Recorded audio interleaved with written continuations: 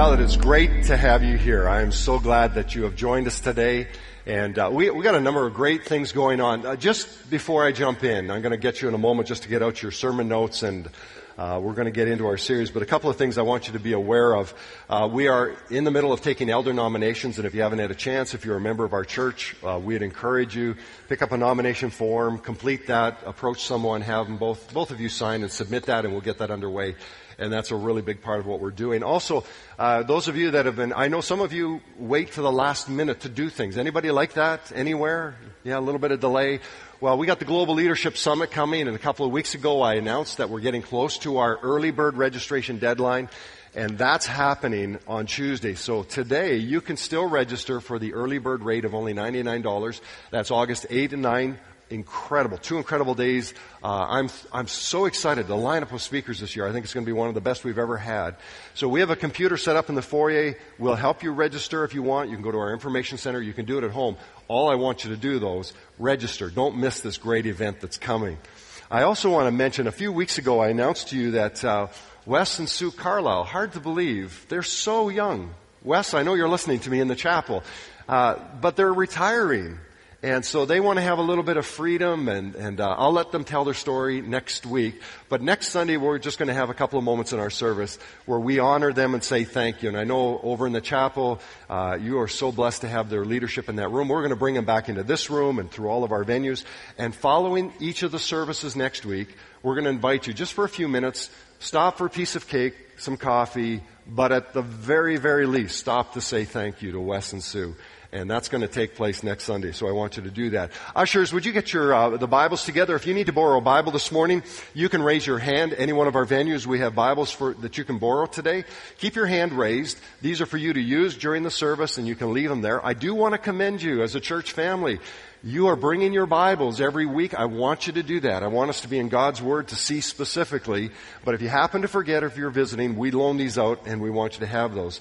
Also, if you have your smartphones or your tablets, you can go to uversion.com, go to the live events, and look for us, Mississauga Portico or Milton Portico. You'll have the sermon notes. You can track along. Now, I'm going to get into my message here in just a real quick minute, but there's a great announcement that I want to share with you. Many of you have asked, are you going to put the series together? Are you going to package the series? Yes, I am. I'm going to have from last September all the way, well, don't clap yet. I'm going to put them all together, and I'm only going to charge the low price of $999.99. Not at all. I got a much better announcement that I think is even better. I want to officially introduce, let's go to the side screens. We have produced an app. For those of you that are iPhone and Android users, Portico now has an app. On the app, we already have loaded the entire Simple Faith series. So any of you on an iOS or an Android-based device, you can now access all of our sermon series. You can get our calendar dates. You can connect with us. You can donate through us. You can see all of it. That's available right now. In fact, those of you that are in the room, if you want to go there and you have a better message that I preach than what I'm going to preach this morning, you go ahead and put your earphones in and have a good time. Some of you are going, whoa, I don't have an Android-based phone, and I don't have my new iPad. Well, put your Christmas gift together. Now, if you don't have that yet, I have some more good news for you. Everybody has access to a computer. We are now on iTunes. You can get our podcasts by subscribing to iTunes. You can listen to me until you're sick of me. That might be by the end of this morning. But either way, you will have access to all of our material. And so whether you want to go through an app and download the app, or whether you want to go out to iTunes, and so if you're on a Mac or a PC Windows-based machine, you can get iTunes and you can get all of our sermons. So there you go. You've got them all. We've uploaded them. They're all available for you. And you can share those. We got some great things rolling out this fall, but we wanted to give you a little bit of a preview, and you can actually share those with your friends, because a lot of you have asked, and we have a lot of people who travel and work internationally. They can now track with us, and they can stay in touch with all the messages that we're doing. So in light of all that, I'm not going to preach today. I'm going to go home. I'm tired. Let's stop. Not at all. Get your Bibles out. We are ready to go this morning. This is, believe it or not, the wrap-up message in the series, Simple Faith. It's not that complicated, but it's hard. And I want you to turn in your Bibles over to Matthew chapter 7. We're going to go to Matthew chapter 7, and we're going to go to the end of the chapter. As you're turning there, if you go over to verse 28 and verse 29, I just want to talk and set up a little bit of the context. Remember, this is a very unique context for this message. In Matthew chapter 5 to chapter 7, Jesus is located in northern Palestine, up in Galilee, up by the Sea of Galilee. And I know for a lot of us, we're very, very familiar, but if you're visiting today, I don't want you to miss this. He's up in the north part of Israel, up near the Sea of Galilee, and the Bible tells us that he went up on a mountainside, he sat down, he called his closest followers, his disciples, to come, and then he began to teach them, saying. Now, it's not the locale that's really interesting to me. It's a beautiful place. Those of you that traveled with me, it is worth visiting the region to really experience what's taking place. But it's not the locale, it's what's taking place that I really want you to see. This was an extremely personal conversation that Jesus was having with a group of his invited followers. So this was what I would call one of those private, sort of closed-door conversations about what the kingdom of heaven was really going to look like. And while they grappled with the complex simplicity of Jesus' teaching, here's what we discover. There was a fully engaged secondary audience in play. Jesus saw the crowds. That's what the Bible said. He saw the crowds, went up on a mountainside, he sat down, he calls his disciples to them, and he begins to teach. Blessed are you, and blessed are they. But while he begins to do this, what we pick up, and Matthew reminds us, is all of a sudden, the crowds of people look off, see Jesus up on a hillside, and they begin to migrate up towards Jesus. They're not the invited. They're not the guests. They're actually going to sit and listen in. And so all of a sudden we have this secondary audience that is present on the day. And as they're listening into Jesus, even though they're not the invited ones, they are just as equally interested. And so it's in this context that this group around Jesus of his closest followers have been hearing about the kingdom of heaven and what it's going to be like. This morning, what I want to do is I want to push you back a little bit further, and I want you to stand among the crowd. I want you to be one of the ones that for a few moments, we're going to move up next. We're going to stand behind John and Peter and James and Judas. And we're going to listen over their shoulders. And as Jesus has his eyes on them, and there's eye contact with these men, I want you to watch what's going to take place in the life of Jesus here. Because this crowd was equally interested. They were filled with curiosity. And what Jesus does shocks them to a degree that I don't think we often comprehend. Now, why did this all take place this way? Remember, we pick up the Bible, we begin to read, and we go, we've heard about Jesus. How many of you have heard about Jesus for as long as you can remember in your life? Yeah, a good number of us. We hear his name all the time. We hear his name profaned all the time. But this crowd of people who had gathered in around the primary audience, Jesus was a virtual unknown. He wasn't somebody whose face was on a billboard. He wasn't somebody that was being podcast or there's an app out there for him to speak with. Jesus was a virtual unknown. There were thousands of teachers and philosophers and idealists and zealots. There were already, get this, there were already self-proclaimed messiahs running around.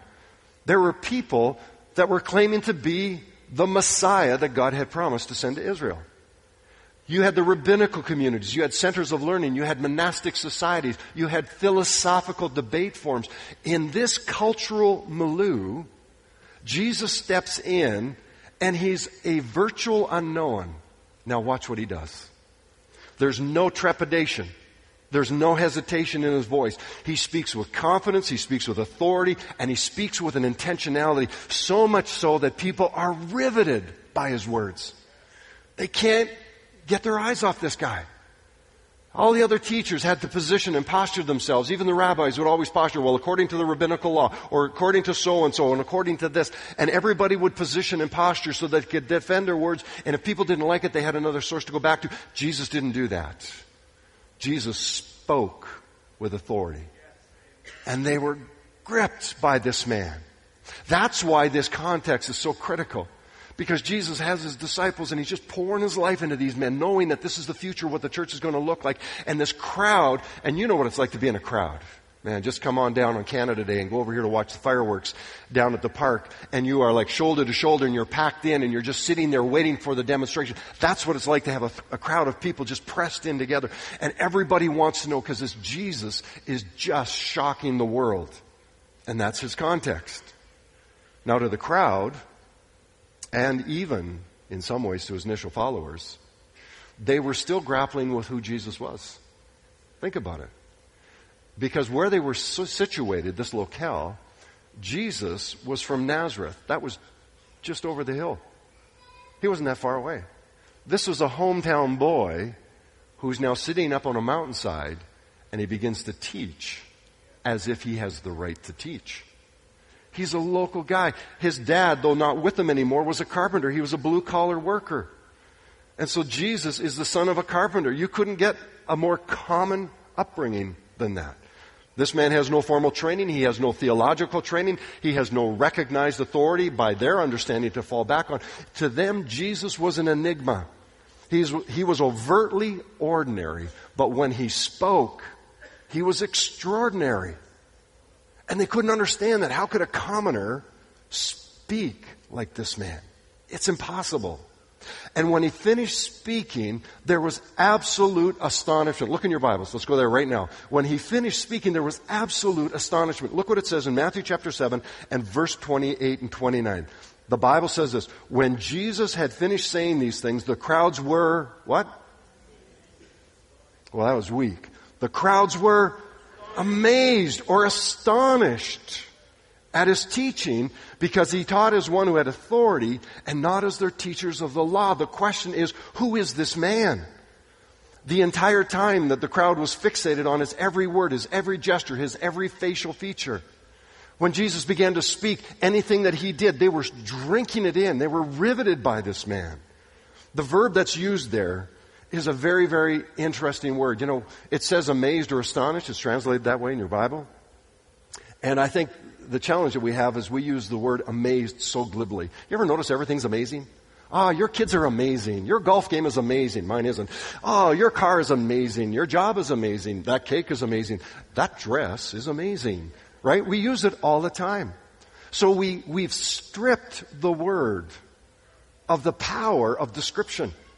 But the word amazed or astonished is a word that is rooted much deeper here. And here's what it really means. It means to be dumbfounded, to be seized, or to be gripped.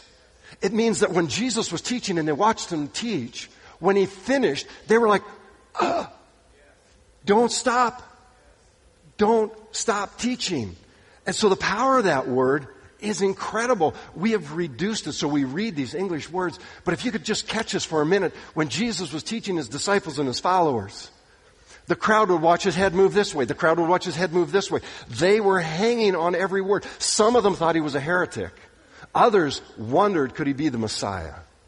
But what they didn't dare do is interrupt this man.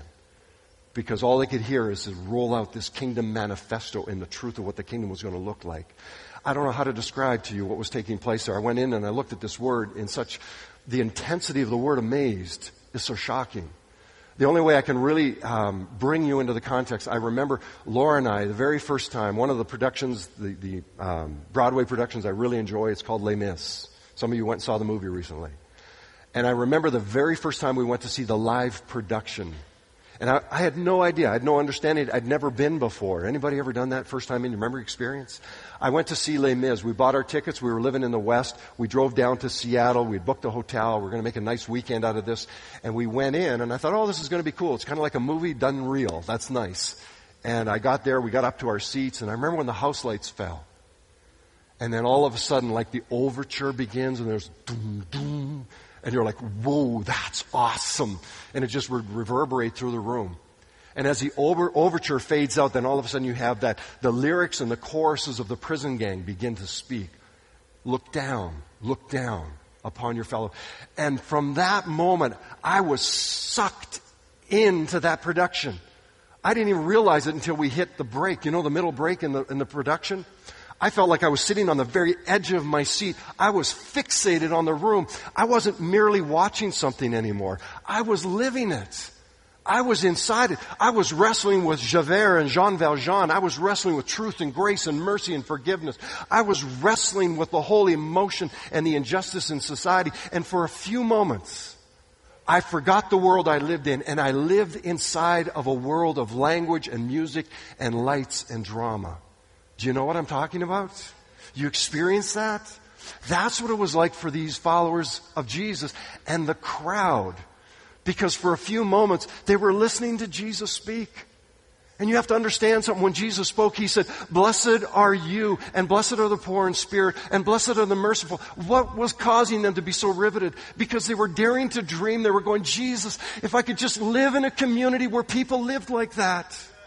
If I could just be part of a society where there were those that really mourned, and those that comforted, and those that dared hunger and thirst after righteousness.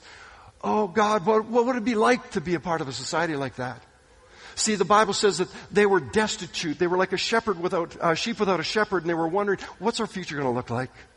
And Roman occupation overpowers them, and they saw the injustice, and they saw the mistreatment, and they saw how the poor were persecuted, and all of a sudden you have a teacher, a virtual unknown man, and he sits down on a Galilean hillside, and he begins to say, "Blessed are you, and blessed are you, and blessed are you."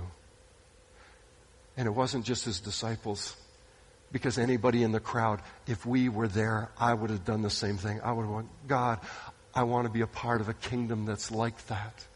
I want to be a part of a city where the inequity is cast out and where justice is brought in.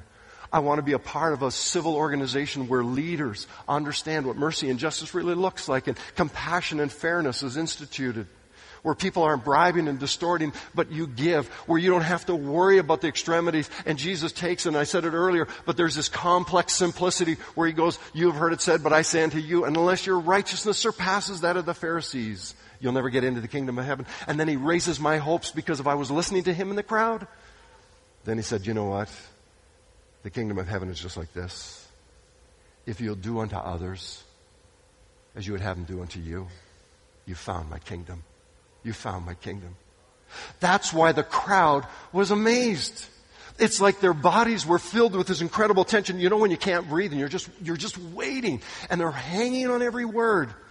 And the Bible says then when Jesus finished saying these things, the crowd was amazed.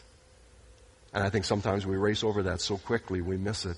It's as if Jesus finished making His declaration, and then you could hear this out of the crowd. Because there's tension in everything Jesus just said. There's hope, expectation, promise, anticipation, and then you've got those that were of the religious persuasion that are on the borderline edge of causing an insurrection because the man is a heretic, according to their estimation. So I want you to go to your notes this morning. And how do we understand who this man is? And why was the tension so dramatic in the moment right there? Well, it wasn't just the manifesto and the option of living out the kingdom dream that Jesus talked about. Right within this manifesto, Jesus makes some powerful assertions. They got it. And no one dared whisper a word until Jesus was done. But the assertions that Jesus made, they got it. And it brought them to this question, who is this man?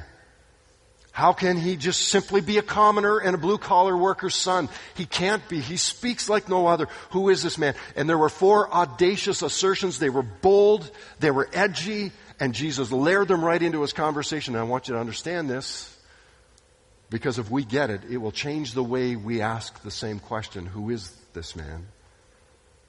And so in your notes, I want you to fill in 4 real quick blanks.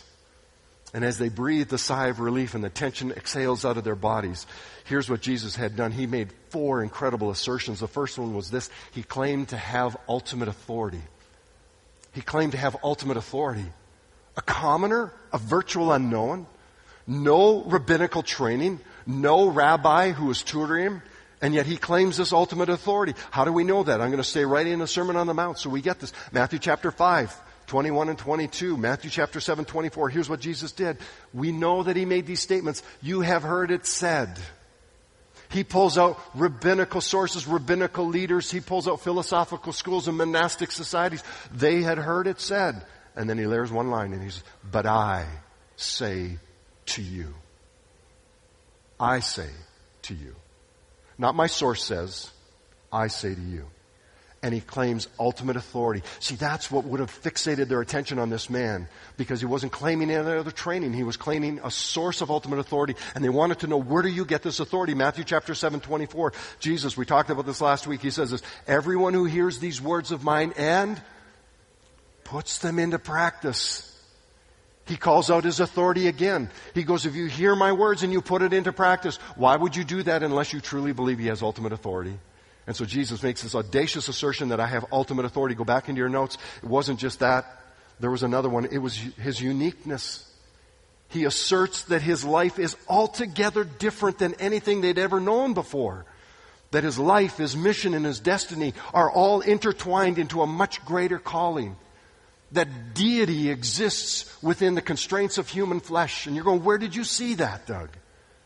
Nowhere does he call out deity in this. Yes, he does. If you go back into Matthew chapter 5, verse 11, and we don't have time to unpack it all here, but he said, blessed are you when people persecute you and insult you and falsely call out all kinds of evil against you because of me. Because of me. Because when you start to live your life after my life, he was starting to establish himself that I'm altogether different than anyone you've ever seen before. Then to trump it all out, go back to Matthew chapter 7. It's there in your notes, Matthew 7:21. And Jesus said, there will be those who will come to me and they will say, Lord, Lord. Not lowercase l, capital case L. They will be those who come and they say, Lord, Lord, did we not do these things in your name? And he said, and I'll say, go away. And he ties in both the lordship and my Father in heaven. And he ties it all together. I am absolutely unique. And he pulls a glimpse of deity. That's why the crowd was fixated on this man. He wasn't painting a picture of a better day in Jerusalem or a better day up in Capernaum. He was painting a picture that you could experience the radical kingdom of God now and yet to come. It's all available. It's right there. Go back into your notes. There's another assertion he makes. He also, in his conversation in the Sermon on the Mount, talking to those that were his closest to followers, remember the crowd's listening in, but he claims the right to be the Messiah. He calls it out. I have come, he says, to fulfill the law and the prophets. I have come. And he begins to map out for them the understanding. This is what you've been waiting for. Look at Matthew 6:9 when he teaches them how to pray. He talks about, and when you pray, pray to your Father in heaven and pray that your kingdom come. And all through the Sermon on the Mount, he talks about my Father. And he invites them to pray to his Father. He was calling out his messiahship. In a world where others were doing self-proclaimed Messiah status, Jesus goes, hey, I have ultimate authority. I'm altogether unique, and I am the Messiah. I am the one. And the crowd holds on his words. And then he lands one more assertion. And in your notes, fill it in. And I have the sole right to judge. I have the sole right to judge. In Matthew 7:1, we read it in our sermon series earlier.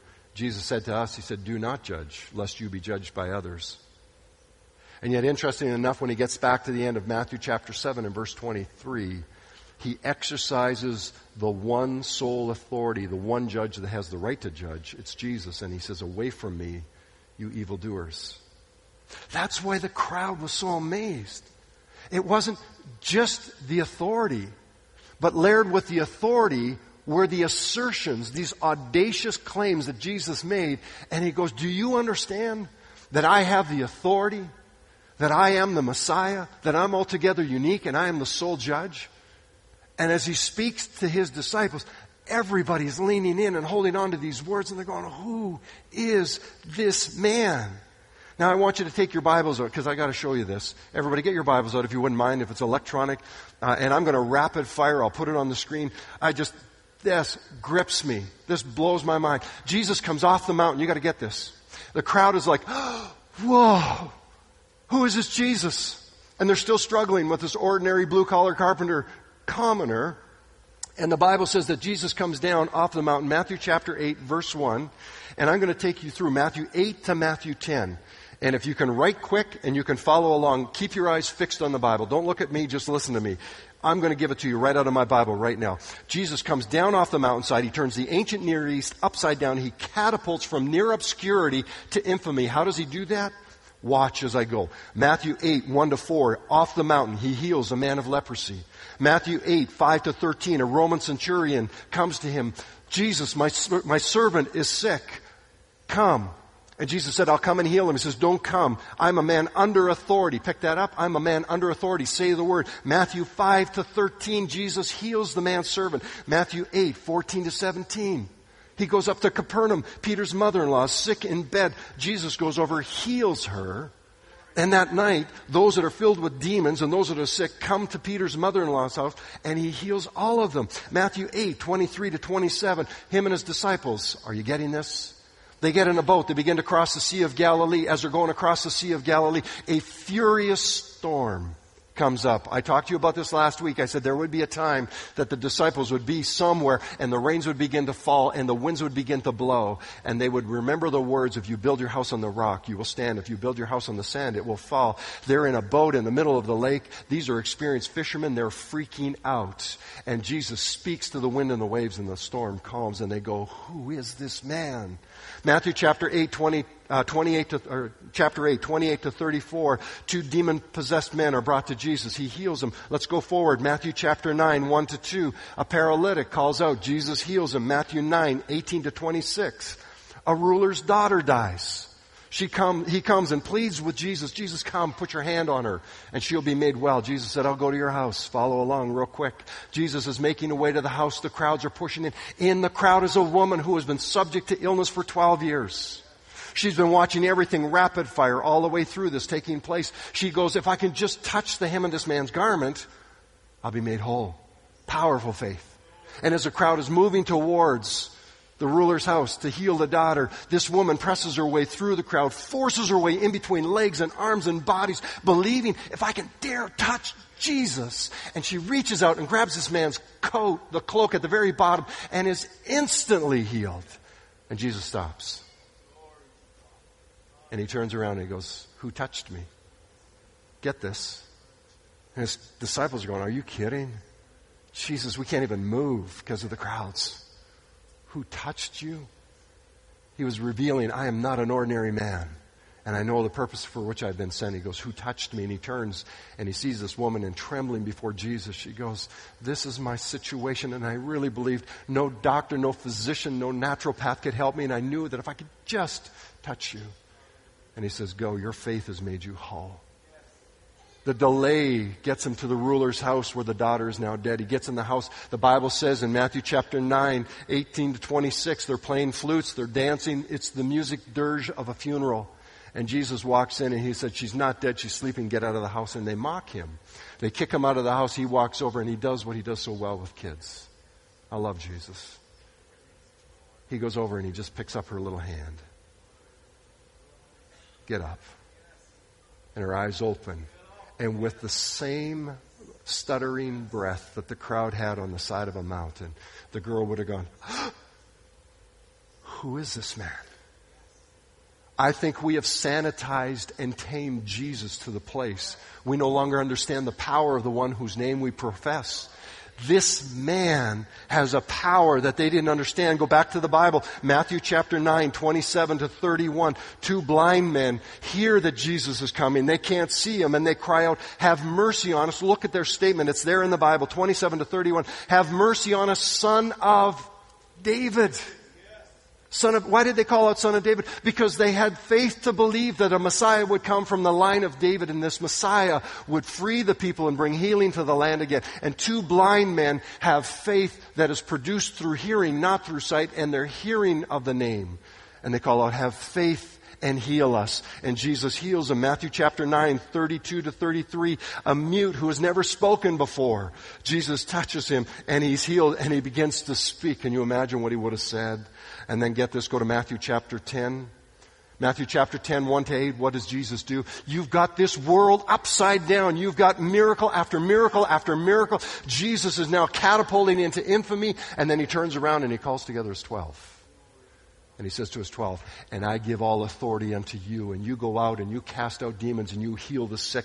You go into the towns of Israel and you bring the message of the kingdom. See, friends, Jesus didn't come just to bring us a manifesto of a better way to live. He didn't come just to transform our communities. He came to transform lives. He came to bring people back to the presence, and he did it. And this crowd is following him, and it's just not an ordinary man, and it begs the question, who is the man? Who is this man? All right, bring your attention. I want to take you to the screens now. I'm going to read it off the screen. Can you guys give it to me? We're going to go rapid fire. Look at these verses. Matthew 8:27, when this was happening, the men were what? Amazed. And they asked, what kind of man is this that even the winds and the waves obey him? Go to the next one. Matthew 9:8, and when the crowd saw this, they were filled with awe. And they praised God, who had given such authority to man. Go to the next one, Matthew chapter 9:26. And news spread through all that region. Go to the next one, Matthew chapter 9:31. And then they went out and spread the news about him all over that region. And go to the next one, and Matthew chapter 9, verse 33. And when the demon was driven out, the man who had been mute spoke, and the crowd was amazed and said, nothing like this has ever been seen in Israel. Do you get it? Do you get what was happening in the Sermon on the Mount? This wasn't a picnic in northern Galilee. This wasn't just a small, discreet little gathering of a few followers of Jesus. The crowds, the secondary audience were watching this commoner, and they realized there's something about him. There's something in his authority. There's something in his uniqueness. There's something about his messiahship. And there's something about the fact that he has the sole right to judge. And all they could ask is, who is this man? Who is this man? I think too often when we come to the name of Jesus and we come to the Scripture, we don't sit on the edge of our seats anymore. It's too familiar. But when we open up the Bible and every time I read, I go, Jesus, who are you? Who are you?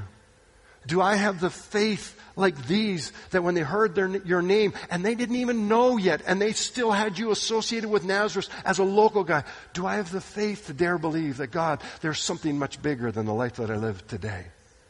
That's the purpose of the Sermon on the Mount. Get this. Go back into your Bibles. I'll put it on the screen if you want. Matthew chapter 11. Remember John the Baptist? John is the forerunner of Jesus.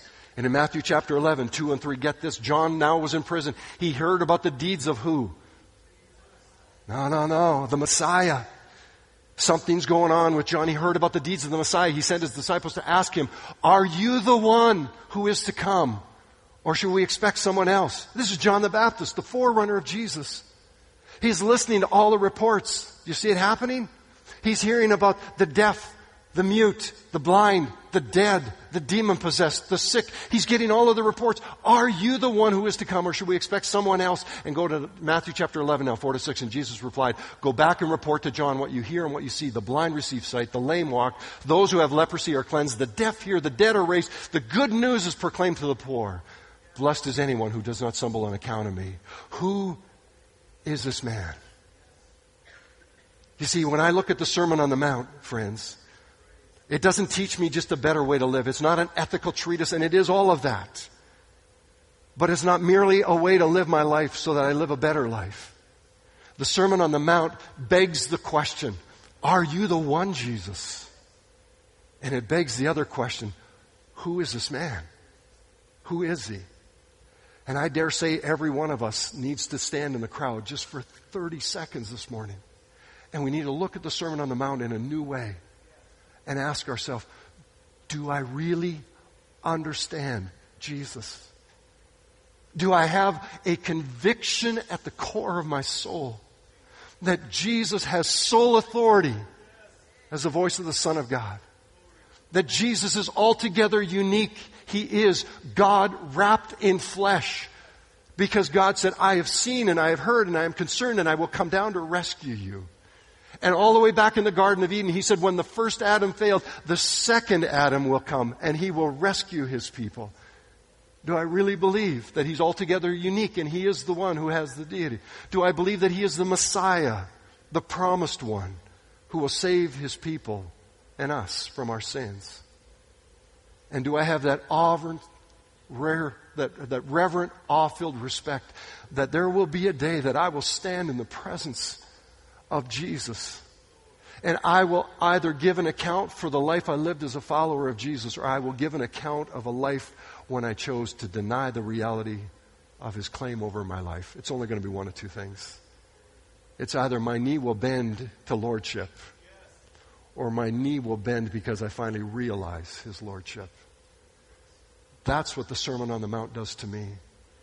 And that's why when we started this whole series off, I needed to make sure we didn't miss this. It's not about the teaching, it's about the teacher. Because when you know the teacher, the teaching begins to flow out. It's about trusting and then walking in obedience. Who is this Jesus? No one else in history made the claims that Jesus made. No one else in history willingly laid down their life to back up these claims. No one else in history was raised back to life by the power of God, affirming the veracity of His claims. It begs the question, who is Jesus? And who is He to you? And the only way I can leave it with you is we are going to honor Him in just a few moments by taking communion and recognizing that He is the Lord, the Son of God, the resurrected one. But the question we must answer for ourselves: who is Jesus to you? You see, friends, it's simple faith. It's not that complicated, but it's hard. Let's pray. Father, this morning,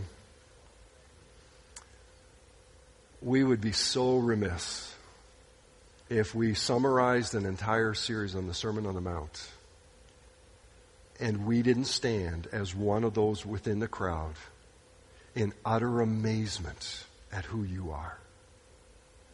That our breath is literally taken away when we realize no one else claims the authority you claim. No one else claims the uniqueness of being deity wrapped in flesh. No one else claims the right to be the Messiah and the sole judge. Because no one else backed it up with their very life and said, not my will, but your will be done. And He laid His life down on a cross. And in obedience and humility, you honored Him and resurrected Him to life. And this day is a day that I can say, this is why I've come to worship. And this is why I've come to bow down.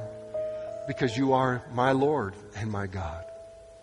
But each of us needs to answer that question. In whatever venue you're in or wherever you are, driving in your car or maybe listening, who is this man to you? Is he merely a great religious leader and teacher who appeared on the scene? Or do you get it? He is the Son of the living God. He is the one that should cause our hearts to stop with awe every time we hear His name. And He's the one that when we hear His name, our faith should explode and we dare to believe the impossible because He made the impossible possible. So who is He to you? So I'm just going to call it out straight. Is He the Son of God to you this morning? Is He your Lord and Savior? If He's not, well, today's the day.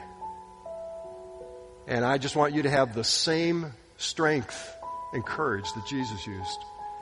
And if you've never claimed Jesus to be your Lord and Savior, I want you to raise your hand all across this room, in the other venue, wherever you are. Real quickly, hold it up real high. I just want to pray for you.